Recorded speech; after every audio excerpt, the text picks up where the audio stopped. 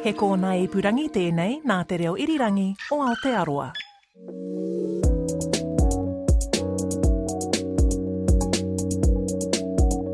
Tēnā koutou katoa, and welcome to Insight. I'm Philippa Tolley.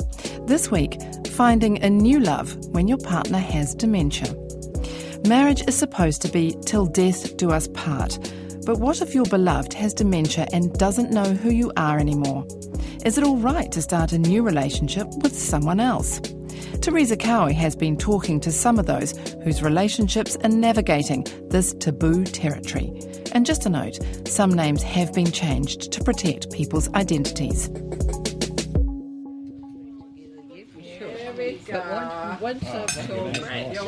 At this Thai restaurant in the Hawke's Bay, a group of carefree retirees are breezing in, kissing hellos with one another and greeting the maitre d' with jovial familiarity as they pass.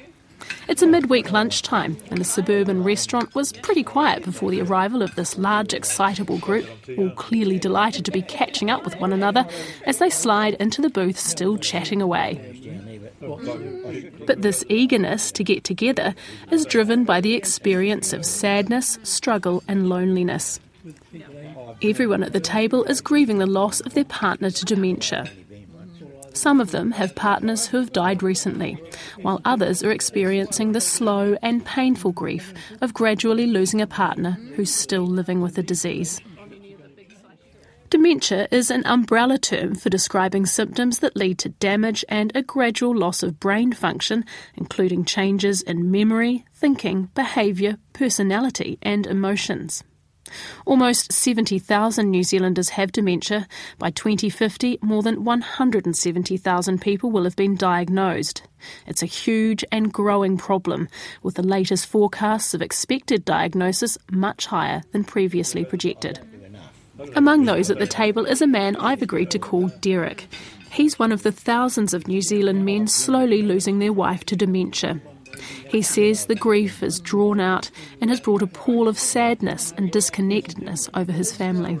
I got quite depressed about it. I was on antidepressants, and I still am, because I just found things too tough. But with this group and that blokes, to talk to and that, we're all in a similar, if different situation sort of thing. Derek and his wife Cheryl have been married for 50 years. She was diagnosed 7 years ago, then in her mid-60s.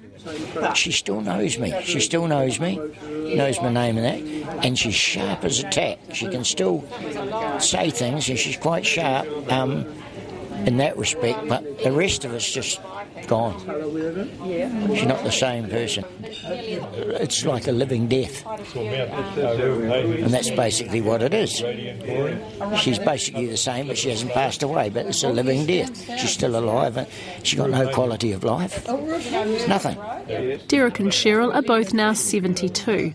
For most of her illness, he's looked after her at home, but for the past 18 months, she's been in a dementia unit at a local rest home.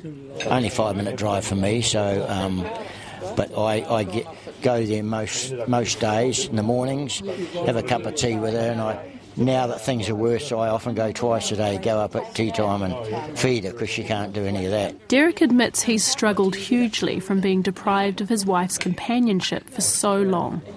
And he'd love to find someone to spend time with, to fill the empty space.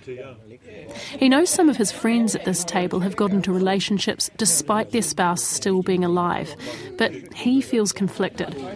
As these fellas have said to me, get on with your life, it's not going to stand still for you. What are you going to do? Just sit and mope all the time? And I get quite lonely, and you're inclined to start moping and wishing and thinking, and all that does you no good. So the more you get out and do things and, meet someone, good. A couple of them here have quite a while, and I didn't agree with it. I thought, what are you playing at? But I've come to realise now what it's all about, so yeah. Have you surprised yourself that you've been able to change your mind about that? Probably, but there's been a couple of occasions I've met someone, everything's gone well, and then I've pulled the pin and chickened out and backed out of it.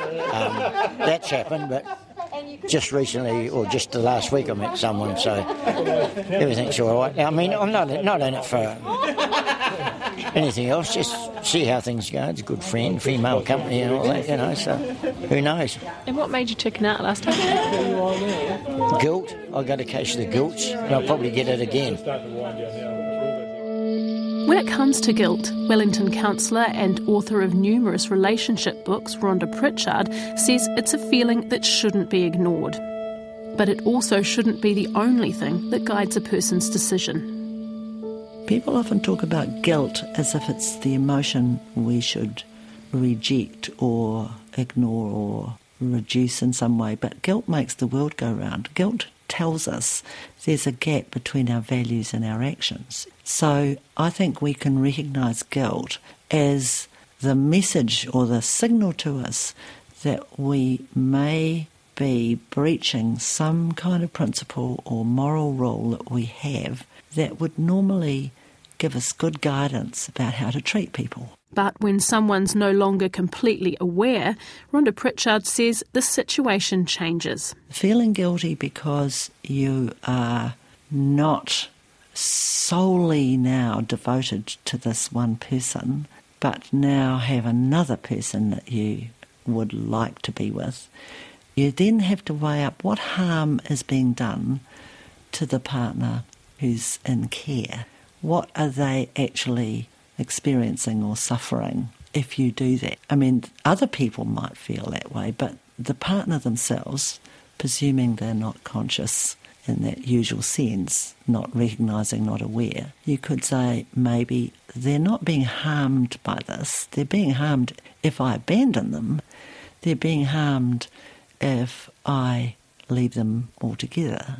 If I continue to be the main carer or the guardian or the person who's mainly taking responsibility for them, I'm continuing to fulfil a really major role in their life. And staying committed to that guardian role is one way that Heather made peace with her decision to start a new relationship while her husband was living with dementia. Sitting in the garden of her new partner's house, dressed in a flowing top patterned with flowers, it's clear Heather is a bright and bubbly person who loves the company of others. Her husband of 38 years, John, was diagnosed with dementia in 2013. But the early signs, she remembers, started to appear after he had a fall in their garage. Further investigation by his doctors found there was something else going wrong. Heather says, looking back, she and his grown-up children noticed his behaviour started to change about 10 years earlier. She cared for him at home for most of his illness, and she says it was difficult and isolating. You're thinking for two people, it's so tiring. And also you're actually covering so the family don't see him like that, and you don't realise that. You try and put a good face onto family so they don't see how he is and think, I'm 10 foot tall, I can handle this. And in hindsight, perhaps they should have seen it, yeah. Give me some examples of covering. Oh, you come to conversation, and because you knew him so well, if he got stuck for words, you'd just find them. And he was very good at calling everyone dear and sweetie and mate, so people didn't realise they didn't know who they didn't know them. Then the dementia started to affect his behaviour, change the person he was. Well, it was very, very demanding and very bossy, aggressive, not physically but mentally. I'm in a village, and when he went into care, two of the residents came up to me and said, we really were concerned for your safety, because they'd heard him, I don't remember, they'd heard him being so abusive, and they knew he was a butcher by trade, and we knew he had knives in the premises. And I never knew that they had realised they'd gone that way, yeah. He never hit me or anything, but it was pretty hard going. As his personality changed beyond recognition, her role, she says, turned from equal partner to dutiful wife and carer. In October 2017, she got to the point where she couldn't look after him at home anymore and was advised to put him into a rest home. His illness progressed and he died last July. Before that, while still looking after John at home, Heather sought help from a local carers support group. That's where she met Charlie and unexpectedly found new love. Charlie's wife had dementia too, and they were both part of a cycling group put together by a friend as an opportunity for people to take a bit of time out from caring and get to know others in the same situation.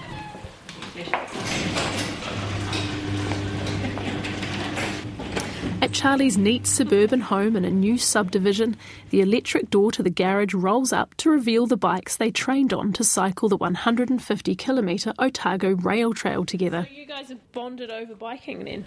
Oh, yes, definitely. That was the start of it, wasn't it? It was. We hadn't met before then. No. But I didn't meet you until we started biking. No, yeah. And you and I used to take it in turns of picking each other up. Yeah, carpool because they're so close. Carpool. Yeah. So you would have been looking forward to those biking trips? Oh, definitely. 8 months before her husband died, Heather and Charlie headed south with the rest of the cycling group. Time away gave them a chance to get to know each other and ponder their futures as they spent hours cycling through the parched landscapes and exploring the goldfield relics along the way. Heather says during the trip they realised they had so much in common. And we just got on so well, and we thought there was a good chemistry there. Yeah. And, well, give it a go. Life's too short. We did. We're still going. Still going. Yeah.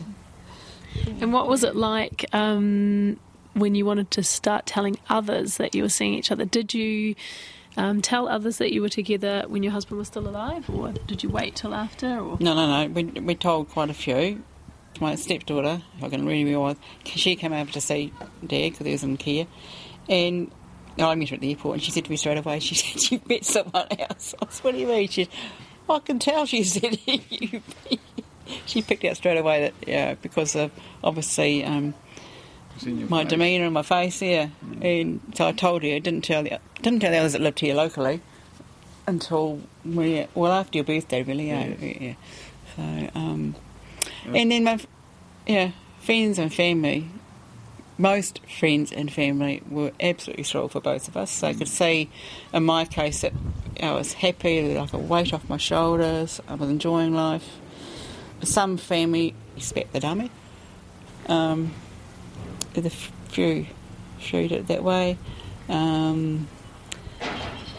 Yeah.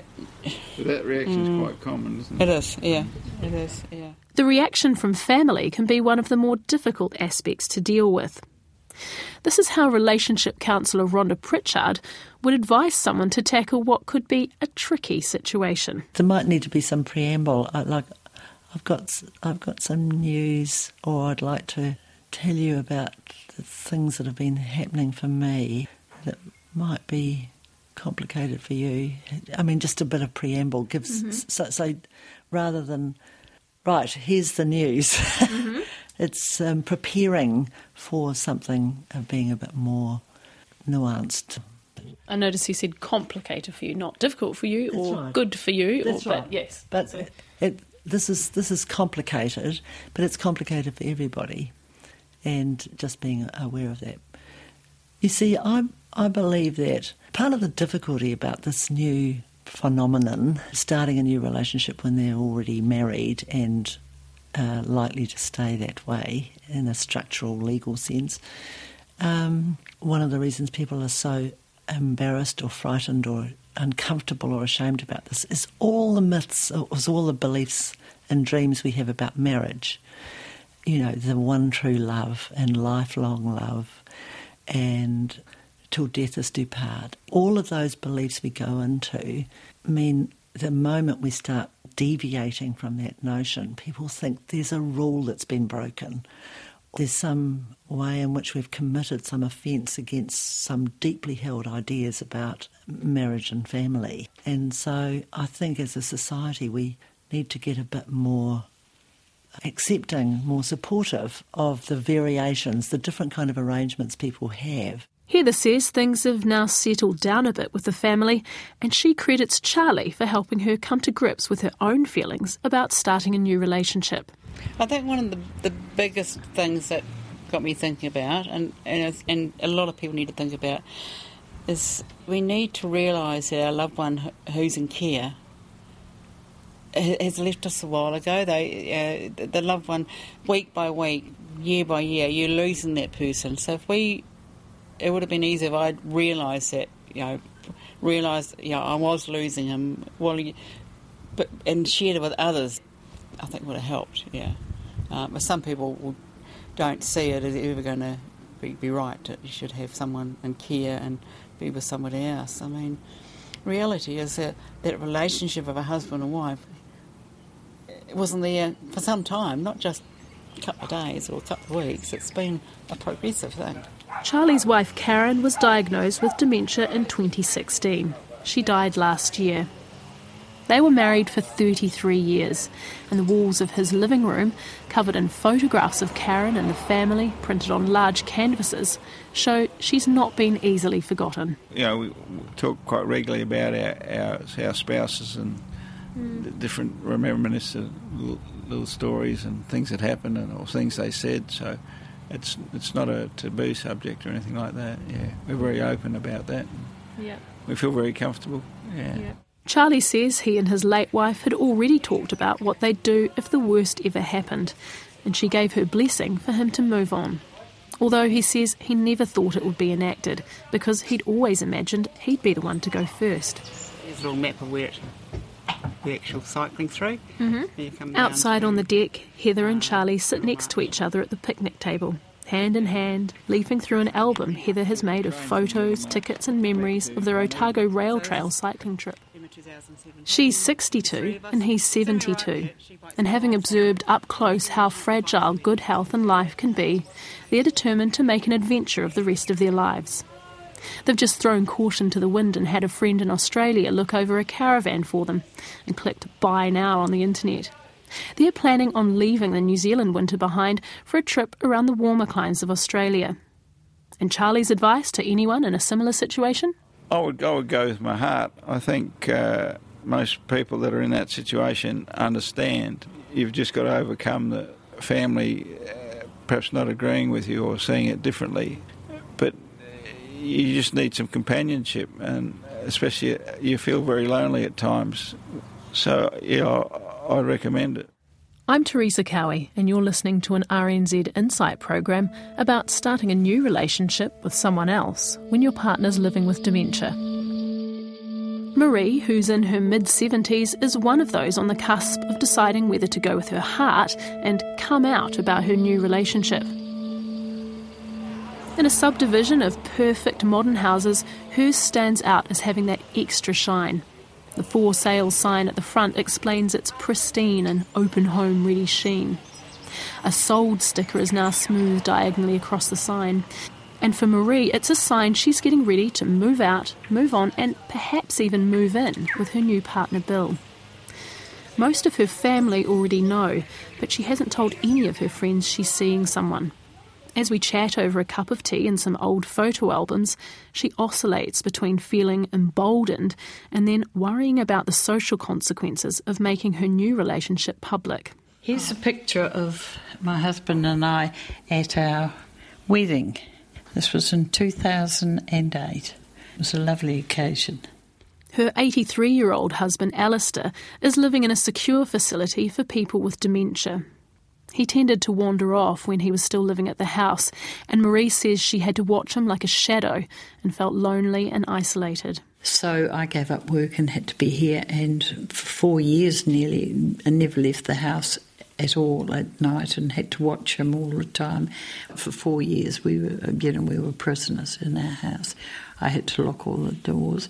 And hide keys so he couldn't get out, and put padlocks that he didn't know how to open on, so he was completely enclosed on this end of the house and the garden. Marie is sparky and determined. She keeps her diary full, volunteering, teaching computer skills and genealogy. Her own mother lived into her 90s, she says, so she's not ready to retire from living a full life just yet. At one point, after watching others succumb to the stress of nursing their partners, she decided she needed to make a change. I had been, in a month, I had been to 5 of my friends' funerals, who were the caregivers of dementia patients who had died. And by the time I went to the fifth funeral, and realised that it was going to kill me, the stress, if I didn't make a life for myself. And that's exactly what she's grappling with now. You know, we were talking about it the other day. We were saying I've sold my property and looking for a new house and that. And, you know, we will get together, you know, probably sooner than later. But, you know, you think, oh, gosh, you know, should we do it now? Should we live together now? Or what would everyone say, sort of thing. Her family are okay with her moving in with Bill, but she's not sure what her friends will think. I'm probably of the old school where, you know, your marriage is marriage until death, and, you know, you have that stigma about, you know, people think you're a naughty girl. Do you think you're a naughty girl? Not really, because my past life is over. She's clearly smitten with her new love and says he can be romantic and kind, and she's missed that kind of companionship. You know, being able to have someone to go out with, and he cooks me meals at his place. He doesn't live far from here, and he stays the odd overnight. We went out for dinner last night and came home from his family, you know, about 10 o'clock at night, and he said, oh, I think I'll stay here the night, sort of thing. My house will be cold. Put on the heat pump, we watched TV, and he probably went to sleep. Marie says at one stage she and her husband did talk about what she'd do if he became ill. And he said, oh, I hope you go out and enjoy life. But getting on with your own life can often be more difficult than it appears. Jeremy Sutton, a senior family lawyer at Bastian Chambers in Auckland, has a word of warning for those taking up new relationships when they're still married to someone else.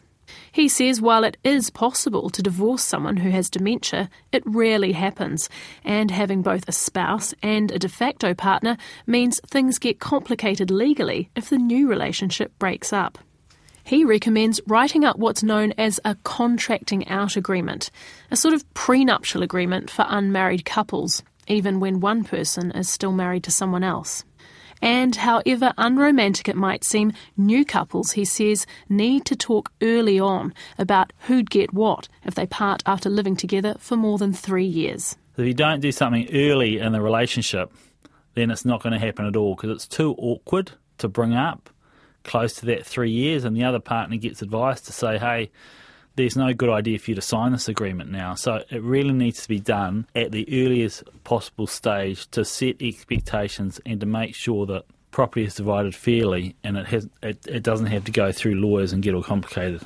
Only 6% of the population have these sorts of agreements. It's a very small number, and about 50% of people in New Zealand are unaware of what their legal entitlements are. So most people don't do this sort of thing. And the difficulty that we have is that these start off as friendships normally, and then they kind of move into the house on a casual basis, and before you know it, they've been in a relationship.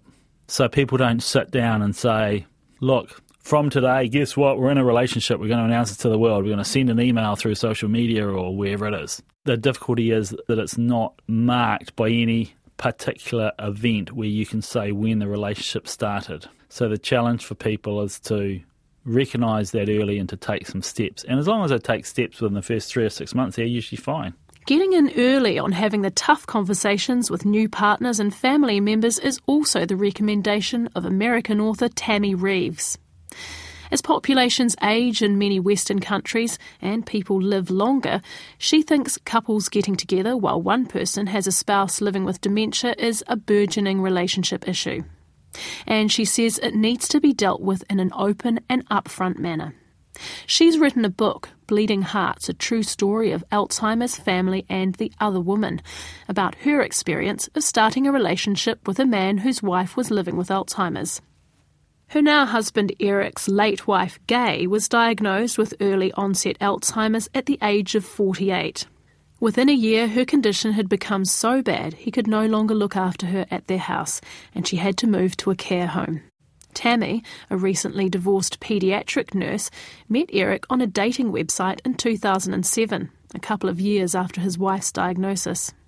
His children had become worried about him and suggested he give dating a try.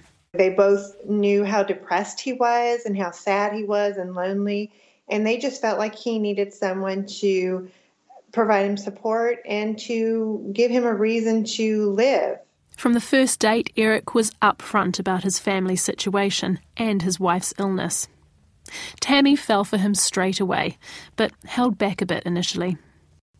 Tammy says there was little resistance from Eric's family, although in the beginning some of her own friends were worried about her getting into such an unconventional relationship. Part of the issue, I think, for my friends when I entered into this relationship is I'm a nurse. And when you're a nurse and someone tells you a story of illness, the first thing you want to do is help out. And so I knew right away that I was drawn to him, and it took me a while to sort out why I was drawn to him. I had to make sure I wasn't doing it as a nurse and doing it as, a woman seeking a relationship.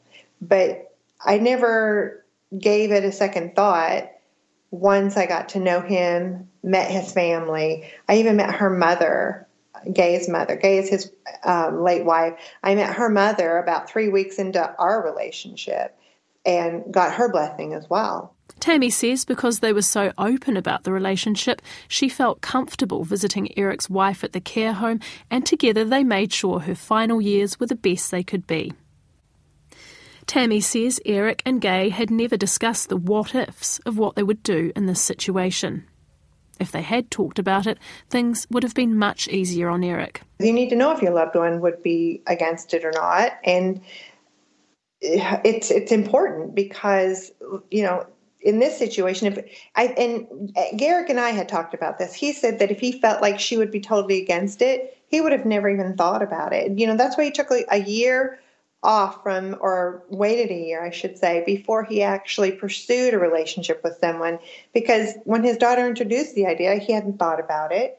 And then he gave it some thought. And he said he felt like he just kind of got on his motorcycle and meditated and came to the conclusion that she would be supportive, even though they had never discussed it. I think people need to have this conversation, because especially nowadays when it seems like dementia and Alzheimer's is really on the rise and hitting younger and younger people. Tammy says if you're close enough to be married, you should be able to broach a subject like this.